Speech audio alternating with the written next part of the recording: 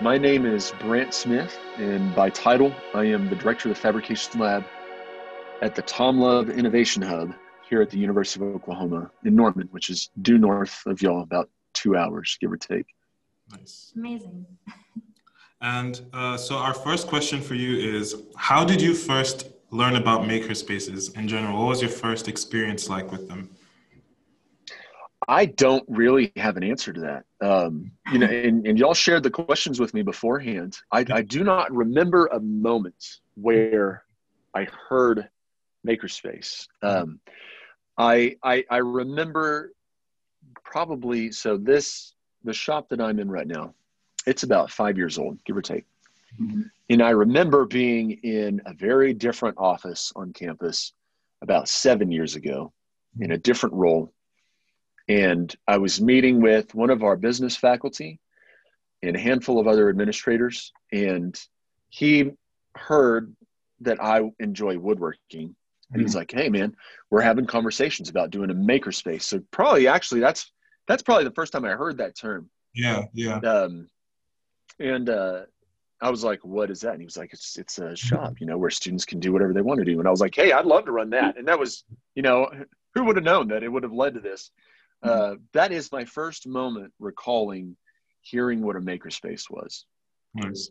And that sounds like a very organic way to learn about it. It's like you are already doing something that, is related to makerspaces, something that in your personal life is just you being creative and you making, and then you stumble upon a community of people who like to do that together. Exactly. So we were talking because we were actually in the midst of a different construction project around creating a different kind of makerspace is the wrong word, but more like a technology showroom of sorts in the OU student union. And they needed a bookshelf. And I was like, I can make you a bookshelf if you want. I've got the shop at home. I've got a table saw, and I'm missing the end of the finger to a table saw. So like, I'm really legit. And I remember that being the thing that he was like, oh, hey, we're having this other conversation. So yeah, it was literally just the offhand mentioning that I cut some wood and make some sawdust in my bonus time. Mm-hmm. Yeah. So for our next question. So what has been a challenge that you had to overcome while working at the Innovation Hub? Well, I'll take, let me take like an administrative perspective for that. Because I don't, and maybe y'all can give me some clarity in a moment about what kind of answer you're really looking for, but I have a perspective that it is a real challenge for us to be all things to all people. Yeah. The university sees us in a certain light, right? The administration does. Students see us a certain way. Researchers view us another way. The community sees us another way. And trying to live up to all of the various perspectives that people have and audiences have of us is a real challenge. In one hand, you want to be, wide open and accessible. Yeah. The phrasing that I use is, and I speak in a stereotype by choice, but I want like your stereotypical 5 foot tall sorority girl to walk in here and feel as much at home as your, fourth year engineering senior, right? It's a low hanging fruit for a senior engineer to feel like this is theirs. Not as much of a direct, like I belong here kind of perspective to have for, like, again, your more classic sorority girl. So in one hand, we want to be overly accessible. Walk in, this is your house, belong here. In the other hand, we are doing like super next level prototyping for incredible research that's happening at the institution. We're doing prototypes for already successful like entrepreneurial ventures and existing companies. And then the university needs me to make like Apple boxes for some restaurant they're putting in, right? All 4 of those audiences, just to pick a few, kind of live in competition with one another, right? If I need to make an incredible prototype for, an entrepreneur, I need to have, like an 8 foot tall CNC mill. But if I'm a 5 foot tall sorority girl walking into a space and that's the first thing that I see, I don't necessarily feel like this is for me. So a real challenge in just pure existence of a space like ours, at least with leadership from someone like me, it puts us playing a lot of roles that's challenging to balance.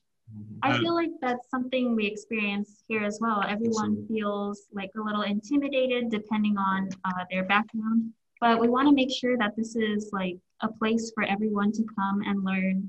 And it doesn't matter how much you know, we can teach you, and we're all learning together.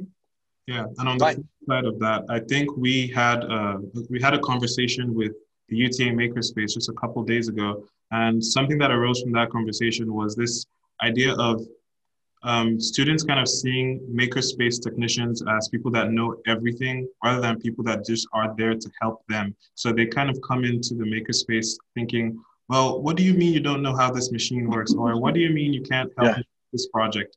And it's kind of interesting because it's supposed to be, like you said, like a gym where we're both working out how to learn this new skill and like how to develop ourselves, with our minds, and all work together, not one person having all the information that disseminates it out to everyone else in that sense. What you said is a real challenge for sure. Yeah, it's tough to be all things for all people. Certain individuals and groups need different versions of help and definitely have different expectations, like you mentioned. And against all of that is a lot of work and effort. Yeah. So just following in that vein, what do you think the future is like for, makerspaces, especially makerspaces that tend to have these different, opposing forces having to be different things to different people? Do you think that long term, it's either going to have to expand into filling these roles for all these different people, or is it going to crumble under all the pressure of having to be these different things for all these different people? I mean, that's poignant language, because I definitely feel like I'm crumbling under the pressure, under the pressure as the director. I'm not really sure that I have a fair answer to that, and certainly not one that would be accurate for any and every space, right? Because the scope of various makerspaces is very different. I'm certain that y'all's is called the Spark, right? Yes. I'm sure that Spark, is at even a different scale than my shop, which is different than the one even at, a smaller regional school here in Oklahoma, and different than one in Missouri, Kansas, whatever. I think that what will have to happen in the near future is, because there's a number of issues at play, right? Higher education is consistently defunded at the state level and the federal level. That creates issues for students, that creates these competitive disadvantages and advantages between different universities, where this one's throwing money at this one thing because they think that that's going to pull students in. This other one's reinvesting over here and cutting other services at its expense. So I think that makerspaces are going to have to be, and I'm irritated to use this kind of language anyways, but they'll have to be agile in trying to respond to what both the institution at large is calling for and just what the students want. It is a tough thing to balance what your administration is valuing against if the students want something different. Because at least if I'm pleasing the students, I can point to that and be like, hey, they like the thing we're doing. And they're our, clientele. So maybe you should care about what they think and not what you think, Whereas on the other hand, like, I need you to give me money to operate. So I think that's an incredibly wishy-washy answer, but I think that clever makerspaces, which truly I feel very comfortable like putting myself among those. And I say myself, but I mean my team. We, even though it is annoying and challenging to be reactive to, again, these various disparate audiences, we balance that pretty well. In this week, we're not only hosting a startup that has received federal funding to operate. We've given them a desk in our shop, which is not a thing we've ever done before. Not only are they in here, but I've also had a fine arts college visual communications course in here using our equipment. On top of that, I've had conversations with some researchers this week that we've helped them create a patented device. So we are trying to do all of those things with the hope that one day one of them will really rise to the surface, and we're going to say, that's what we are now. Yeah. Yeah. We're doing that. Yeah. And we're focusing on that because we're going to be really good at it. Yeah, it's amazing that you're keeping up with all of these different projects. Not keeping up well. Let's keep it straight here. I think for us, it's the same way. We're finding ourselves kind of supporting the university curriculum more and more. So, something that we've been doing recently is going to the classroom and actually going in and teaching workshops on whether it's SketchUp or Tinkercad, all these different things that we're seeing that teachers want incorporated into their curriculum. And they're finding that the Makerspace is pretty much the fastest avenue to do that, because we have, students on hand who know all these skills and are really happy to share it with the rest of the students. So I definitely think that, being able to redefine what your Makerspace is and what your Makerspace can do as the semester goes. I'm pretty close with our coordinator of the Makerspace, so I get to be in those rooms where they're having the discussions about what we're going to be doing. And every time where I feel like we're constantly redefining what we are and what we do. We're saying, okay, this semester we're not going to do all this stuff we did last semester. We're going to do it completely different time. And then next semester it might be, she's aware. You just started this semester, and something new we started doing is, and which we actually learned from OU, was to put our 3D printers out in the public. So before we used to have the 3D printers. Okay.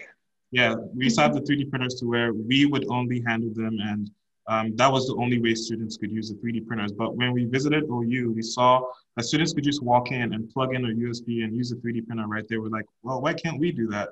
And that we did that this semester, and I think it's been a huge success. So we're definitely doing that. We're constantly redefining what we are and what we can be to students. And like you said, it's definitely supposed to be more student focused and, I guess the other way around. So moving into my next question. Sorry, do you want to comment on that? No. No, okay. Amen. There we go. Moving into my next question, I was going to ask, what skills do you think Makerspaces can contribute to student engagement in the classroom and in the real world? Oh, man. If you look at, so in one hand, I see two disparate audiences again. One, there's the students that come in and use it. Right. Then there's the students that work here. My student staff, I would make the argument, are just stupid next level. It's ridiculous. One, the amount of authority and what's the word that I want to use? I just blanked on it. Finesse? No. They do what we need to do. And I just say, yes, whatever, I defer to you, authority, and do whatever you want to do. Yeah. So they have an extraordinary amount of responsibility, if you think about it, because if we, let's pretend right now that the Innovation Hub, the fabrication lab within it, is this enormous, branding element for OU. Right. I'm sorry, I'm wearing this patterned shirt, by the way. I see it aliasing on the screen. Let's pretend that it's this enormous, branding platform. It is all but run by students entirely. I'm the one with the pro card. I buy the stuff that they tell me to buy. I'm the one that, shows up for the interview. All of mine had class, by the way, so they couldn't come. I'm the one that shows up to the interview. I carry the title and all that. Yeah. But they own this space. There's a handful of students that even people who come here a couple of times, they know, don't ask Brant. He doesn't know. Ask these people. And I'm sure that you two are that role within your Makerspace. So you get to walk out of UNT and say, I've run a department.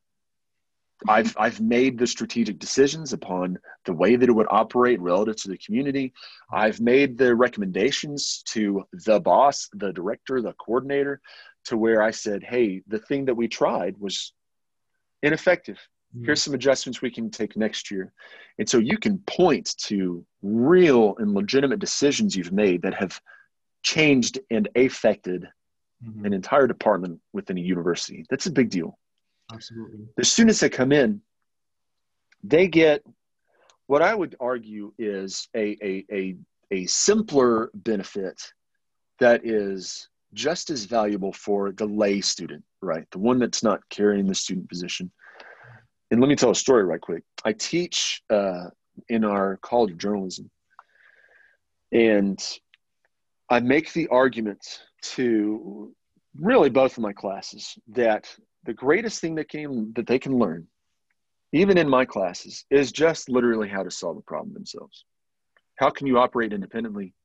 How can you go and seek out a solution? And how can you figure out how to implement that solution? A student that walks into here who wants to do a thing, right? I want to do a thing. Right. They can come in here and figure out how to do a thing. And figuring out how to do a thing is itself valuable, because I guarantee that the two of you can look at classmates that you have and say, that kid does not get it. Yeah. That kid couldn't solve a problem for their life. That kid definitely, he's who I go to. She's the one that I ask whenever I have a question.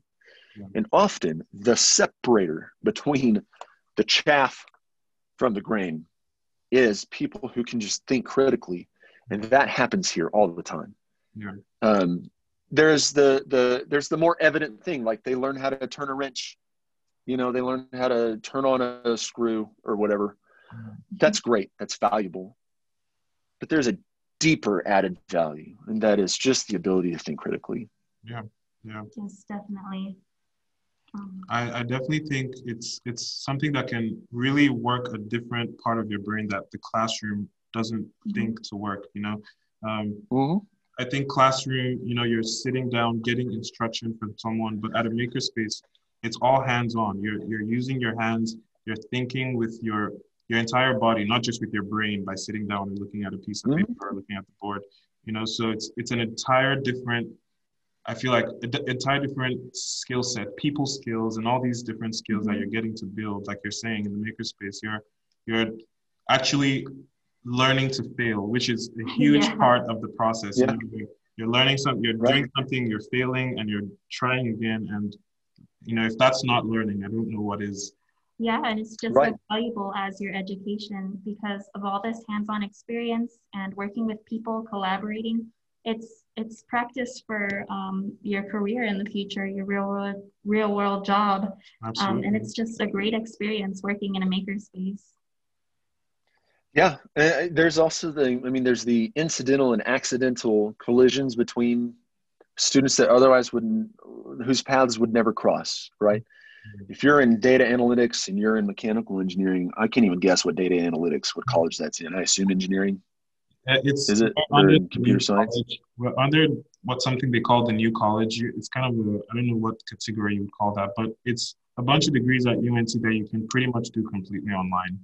Oh. Okay. So where I'm getting at though is like, Danielle, you have probably just rarely stepped foot outside of the College of Engineering, the building that it's housed in. Yeah. You've probably gone to the student union and maybe the workout facility. And I believe that y'all's makerspace is in the library, right? Yes. Okay. So there are 3 locations that are common to a university system that are often the only 3 locations on a university campus that are intended and targeted at every student. Usually the other buildings, for OU, for example, the Gaylord College of Journalism and Mass Communications just houses Gaylord students. Why would any other student go in there? There's no purpose. Yeah. I never once set foot in the engineering building when I was a student. I never once stepped foot in the fine arts buildings. I just didn't. So I never crossed paths with those other students outside of getting like Chick-fil-A at the union, right? Mm-hmm. Here we have a shop. You're working on a project.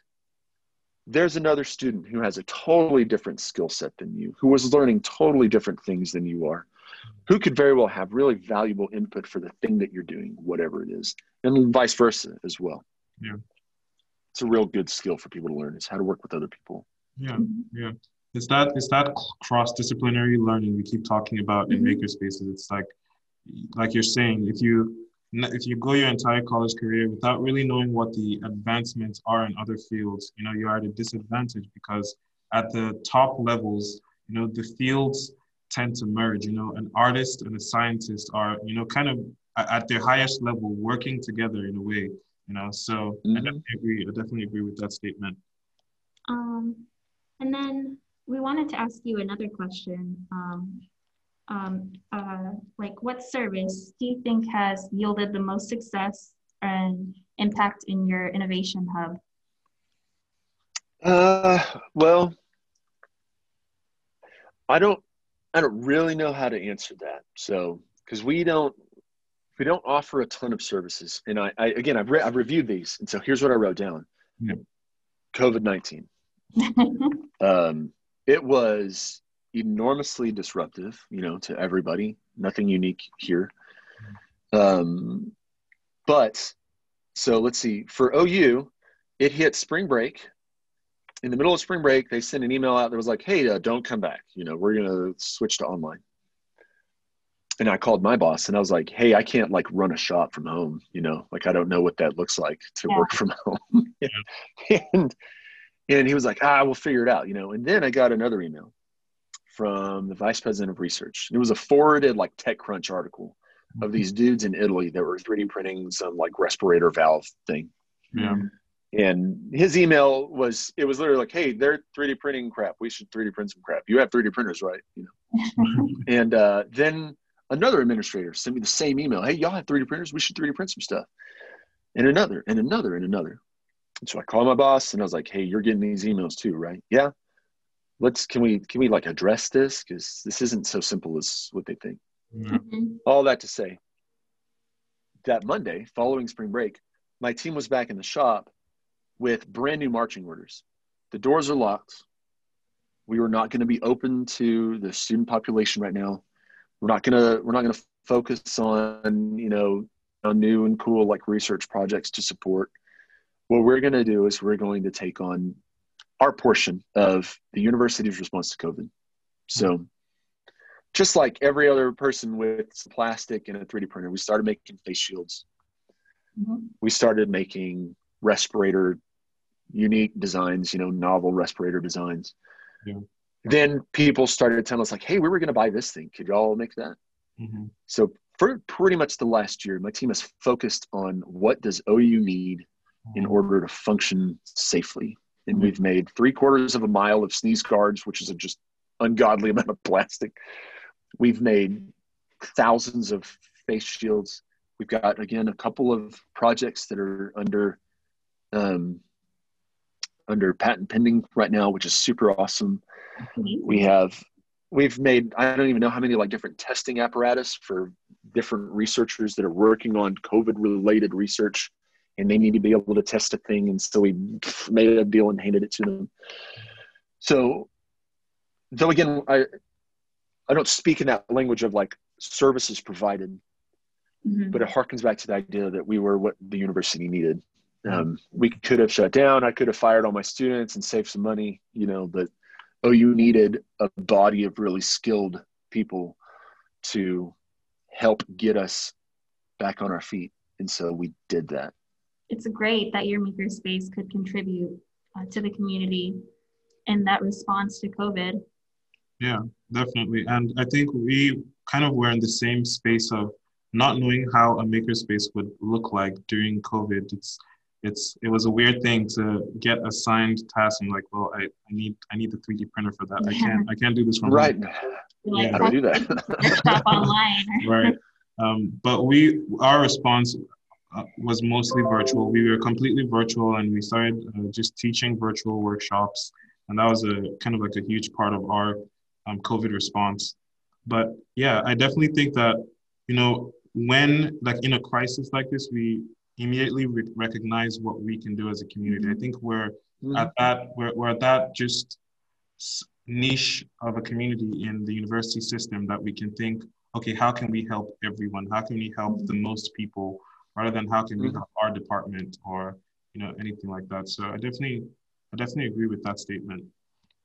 Now, for my next question, I wanted to ask, so what has this COVID response, like we're talking about, how has it affected your virtually? Like, are you doing more virtual workshops? Are you doing more things in person? Like, how are you kind of adapting, like going back to normal, if that makes sense? Um, Only very recently have we opened up the shop for anything but ourselves, which has been a very weird thing. You know, this for my staff, this became very much home. There was a period where we thought we needed to produce like tens of thousands of things Mhm. and hundred thousands of things in a Wow. 2 week period, which is unreal. Yeah. And my response to that was like, hey, I can do this Mhm. if you get rid of all my restrictions on my pro card and you let me pay students to like be awake Right. Yeah. in here. You know, if they're awake, they're getting paid and you're just going to get over it. And when I spoke to my team, I was like, are y'all okay with this? Because it was during like finals week Yeah. of the spring semester last week. And so they made themselves like a hammock. Only recently has it begun to be a thing where we're welcoming people in, and it almost feels like people are coming into our bedroom, you know. Mhm. So we have been adaptable in that, again, we just huddled in and we became our little, like, you know, germ family, where it was like, this is who we are spending time with, this is who we are, you know, safe with, and no one else can come in. Mhm. Only recently we have relaxed that, with the hope being that in August we can open the door again. There will still be some restrictions in place, right? We'll still wear masks. We'll lay the shop out in a way to encourage and reinforce like social distancing. But we are testing our feet back in a world of like, what's it like to be open? Yeah. We could not have supported all of it up until very recently, just with the volume of work that we were doing and the complexity of it. Because again, we have these ridiculous projects spread out across, you know, the table space that we have. And it's like, I can't even, if I wanted to let someone in here, they can't do anything because they can't go anywhere because our stuff is there. So that's a bit of a diatribe of an explanation, but we are gently easing back into what's it like to have people here. Mhm. Can we manage this? Yeah. And that remains to be seen. Mhm. Mhm. For sure. Now, I see we talked a lot about what OU is doing, you know, in correspondence with other departments. And I really want to, you know, talk about that a little bit more. You know, how is that impacting your makerspace, or how much do y'all value that correspondence with, you know, other professors and other departments, and just like being very involved in what research is going on at OU? So we it's my favorite, right? I love for our fabrication lab to be both, you know, an obvious benefit to the student population, Right. given that's really all I care about. But I like to think at it, you know, at just a smidge higher level, to understand like this is in value to the institution, right? There's things that I can do that without me, not me, but without me, the shop, like OU would be out of luck, you know. So we love to step in and say, hey, we can help with that. So there are very natural existing relationships. I myself am an alumni of the university, both through my undergraduate and my graduate degrees. Mhm.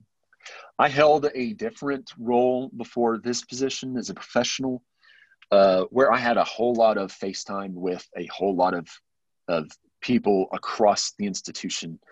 So I am naturally well connected, which means that a lot of these projects naturally come to us, right? They just think like, oh, isn't Brand at that thing with the like wood or something? Yeah. We need a wood thing. Call Brand. He'll do the thing. Mhm. Beyond that, my boss also has done a really good job of ingratiating himself into maybe even like some of the higher levels of people, where they would say like, oh, the Fab Lab is appropriate for this thing. Let's someone go talk to those people, you know, and then they carry back on with their highfalutenness. That was a tea sip, by the way. Yeah. Then don't misinterpret. So I love for us to be involved in that research, not only because it benefits the institution at large, but that's also like incredible experience for my student staff. So again, that was maybe a bit roundabout of an answer, but it is essential to what we do. That was a great answer. Yeah, collaboration across across the university as a whole is just so important, not only for the Mhm. students, but for the university itself. Yeah. And it's a growing community. Yeah, and I think for us, on our end, it kind of, I feel like it caught like wildfire. We just, Mhm. I think last semester, we maybe had one or two professors that would reach out to us and say, hey, I'm trying to do this thing for my class. But then it's like, you know, as other professors found out, oh, you added that to your class? Oh, I want to add that to my class. And now we're kind of like getting hit from all different departments. Like, I want this. I want, you know, I want my students to Mhm. have a final project that they do in the makerspace. And we're like, hold on, we can't get We're all not big enough for that. right. But still finding a way to balance that and, you know, trying to be there for, you know, all of them to, you know, be able to step in. So I definitely agree. We want to be there to save the day almost, quote unquote. Mm-hmm. Yeah. Mm-hmm. So, yeah, I think we have just two more questions and yeah, we'll wrap up here in a little bit. So what advice would you give to students interested working in a makerspace or at the Innovation Hub? That is a fantastic question. One is to do stuff Yeah. beforehand. I've hired, I think I've only hired 2 freshmen in 5 years of running the shop. And both of those freshmen, they actually work for me still right now. But the reason I hired the both of them is because they came in as a freshman and they stuck this, you know, crappy pile of papers on my desk. And they're like, look at the stuff that I've made. I want to work here. And so there's evidence that they've already done things. And so that was really helpful. And this again harkens back to the concept of like, we have a lot of roles to fill. I want to make all students feel welcome, which means I don't just want a bunch of, to speak in stereotypes, like engineering bros, right? Yeah. They're valuable. Several are employed with me right now. They're not all I want, right? I want some really creative art. I want it, to speak in all these stereotypes again. I want to have this body of students representative of the student body at large. So an encouragement would be also, you can belong to that community, even if you don't feel like you are a natural fit, right? My undergraduate degree is in advertising, and then my master's is in counseling, and I'm the director of a fabrication lab. Right. So yes, even if you're a journalism major, if you have a passion for doing things, if you have a passion for helping people, it's appropriate for you to seek out having a role within a makerspace. It's appropriate and it's good for you to. So one, do stuff. Literally demonstrate that you are useful. 2, even if you're not like particularly useful, you can be useful in other ways that are valuable to the group, right? Yes, I have some crotchety engineers that get real irritated when people are like, hey, how do I do a thing? Duh, how dumb are you? You know, they're not dumb, they're just different. So I need the people that offset my crotchety engineers, whom I love, who added tremendous value, but also need to be, you know, offset by a more bubbly, like, hey, what are you're doing a thing? Let's try it. I don't know how to do it, but I'll be there. Yeah. And then maybe even third, be someone who is willing to say that you don't know, but who also goes to try and learn. I've had one student worker that all of us here can point to and whom I love. He has since graduated, but he was just a no guy. No, we can't do that. We can't do that. No. And like with him, it was endearing. Yeah. But in the same breath, it was like, we cannot be those people, right? Like, okay, if someone says like, hey, I want to go cut my arm off. No, we can't do that. Yeah. But like, let's hunt down some options. Let's be the people that say like, I don't know how to do that. I don't know if that's a thing, but I know somebody else that we can ask. Or, hey, come back in a week. Let me like screw around and try and figure out if it is a thing that we can do. Right. Those would be the things I would encourage students to do. Absolutely. A final one. Yeah. A final one. Spend time at the makerspace. Of course. I can name two students that they were using the shop, and I walked up and said, do you want to work here? Like, that's how they got a job. I didn't have a job posted. I just said, hey, I'm going to toss around, my director title, and I'm just going to hire you because I can, because I feel like it. One of them was like a next level, ridiculously over talented, and I am absolutely exploiting him at, $12 an hour, whatever I pay. And he got a job because he was here working on his own thing. The other one is a next level graphic designer who, again, I exploit at $12 an hour. Like, she deserves 50. And they got a job because they were here and they were doing stuff and they regularly did stuff. So spend time at the shop. Absolutely. Those are 4 big important points. I think every single one you hit I would second that, third that, fourth that. Amazing. So final question, what cool stuff do you all have coming up? I know you said the Makerspace is probably going to be open full-time to your students in August, but we just wanted to give you a chance to shout out anything y'all are doing, any events, anything coming up. Yeah, let's see. So there is a really big thing happening right now. We're about to expand the footprint of our shop. So, and you said y'all came here? Yeah, we came here, but I came here 2 years ago, so it's been a while. I haven't been back in about 2 years. Yeah, but you visited OU? Yes. Oh, okay. So if you remember what the shop looks like, we're stealing some more floor space, less than I wanted. I tried to take a lot more, and they said no. But we got a grant, a federal grant, to buy us some new equipment. So we are adding to, and for those that don't know, in the fabrication lab, we have 3 normal laser cutter things. We've got a crap ton of 3D printers. They're just like, they're laying around, Yeah. We have electronics and circuitry. We have some sheet metal bending and fabrication stuff. We have a full wood shop, like cabinet level with a CNC router. We've got a normal metal milling area. We are digging in deeper for material handling. So we're adding to that a CNC mill and what's called a water jet cutter. Yes. And the rationale behind those 2 machines is that we can better serve the research apparatus. We have a lot of researchers at OU that work with like carbon fiber and other weird like composite stuff that I don't know what it is, but I know I don't want to breathe it. And other things that are like just dangerous to mess with. And so the water jet's going to allow us to do like really precise cutting of materials that are otherwise more dangerous to mess with. The CNC is going to allow for us to make CNC machining stuff available to groups on campus that otherwise don't have access. It's not the first one on campus. It's not the most impressive one on campus, but it's the most accessible.